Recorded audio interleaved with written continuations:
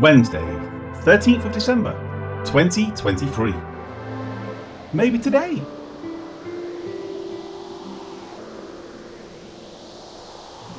And as they bound him with thongs, Paul said to the centurion who stood by, "Is it lawful for you to scourge a man who is a Roman and uncondemned?" Acts 22:25.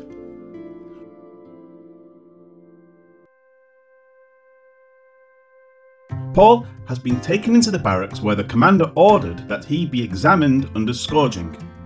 Now that continues with, "and as they bound him with thongs."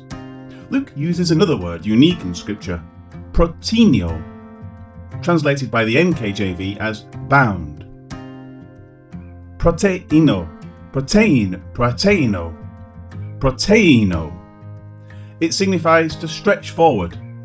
There is a debate about the correct way to translate these words. It could either say, "as they stretched him out to thong him," or "and as they stretched him forward with thongs." In other words, are the thongs used to tie him in preparation for being beaten, or is he being tied up in order for the thongs, on which are the scourges, to be used on him? Vincent's word studies argues that it would be superfluous to say bound him and then add with thongs. But Luke is normally very precise in his use of words. What others may find superfluous, he will find as an exacting and necessary detail. On the other hand, Ellicott notes that, quote, "the Greek word for thong is always used in the New Testament in connection with the idea of tying." End quote. A good question to ask is, does it make any difference in the end? For precision, yes. However, in the overall picture, the result will be the same. Paul is facing a good beating with scourges. Therefore, Paul said to the centurion who stood by. The commander gave the order. A centurion is ensuring the order is complied with and will probably be the one to administer the scourging. Lower-ranking soldiers are the ones tying Paul up. Paul addresses the one in greatest authority in the room at the current time, asking, "Is it lawful for you to scourge a man who is a Roman and uncondemned?" His question would have an immediate effect on the centurion. If this person were a Roman citizen, those in the barracks would already be guilty of a crime for violating Paul's rights by not giving him a trial first. Further, even if guilty, this type of punishment could not be given to a citizen. To continue would make him even more guilty and possibly liable to the same punishment he was about to administer. If Paul were not a Roman, he would be a lunatic. To claim citizenship in this way would be punishable, probably by death. His claim alone would be enough to make the centurion stop and investigate what he was about to do. Cicero says, quote, "It is a heinous sin to bind a Roman citizen. It is wickedness to beat him. It is next to parricide to kill him. And what shall I say to crucify him?" End quote.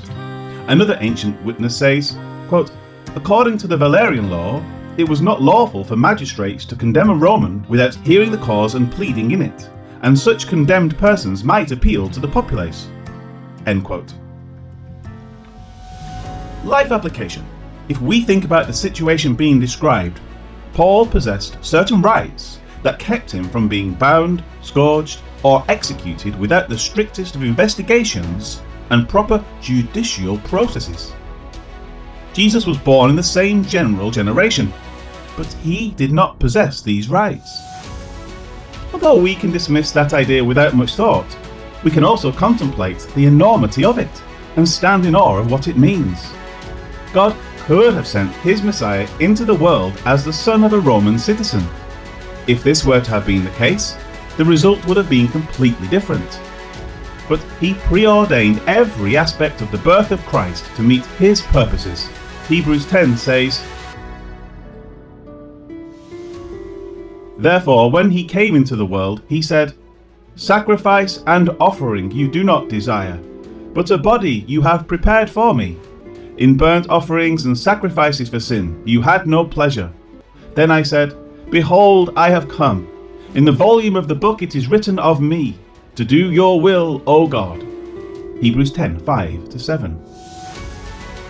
God's preparation of a body for Jesus includes every ancestor who came into his genealogy, purposefully selecting the line to ensure each prophecy about him would come to pass. It included the timing of his birth, its location, the right or lack of rights he would possess, etc. Everything was meticulously ordained by God for the purpose of redeeming man. Those who dismiss the life of Christ do so without thinking through the incredible nature of what transpired and thus the immense love God must have for the objects of his affections, meaning those whom he will save through the giving of Jesus. Let us never minimize the magnitude of the marvel that is displayed in the coming of our Lord. God's affections are on redeeming the people of the world. May we consider this and be willing to speak out the good news to those who so desperately need to hear it.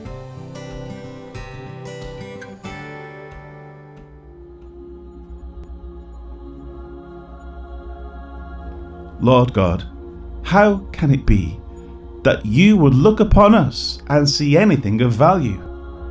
We have all sinned and gone astray in our hearts, minds, and actions, and yet you have graciously accepted us and forgiven us because of faith in what was done in the giving of Christ Jesus our Lord. We shall praise you forever and ever because of the glory of our Lord. Hallelujah and Amen. So the soldiers were tying him up. So the horses were tying him up, preparing to beat him. But Paul said to an officer there,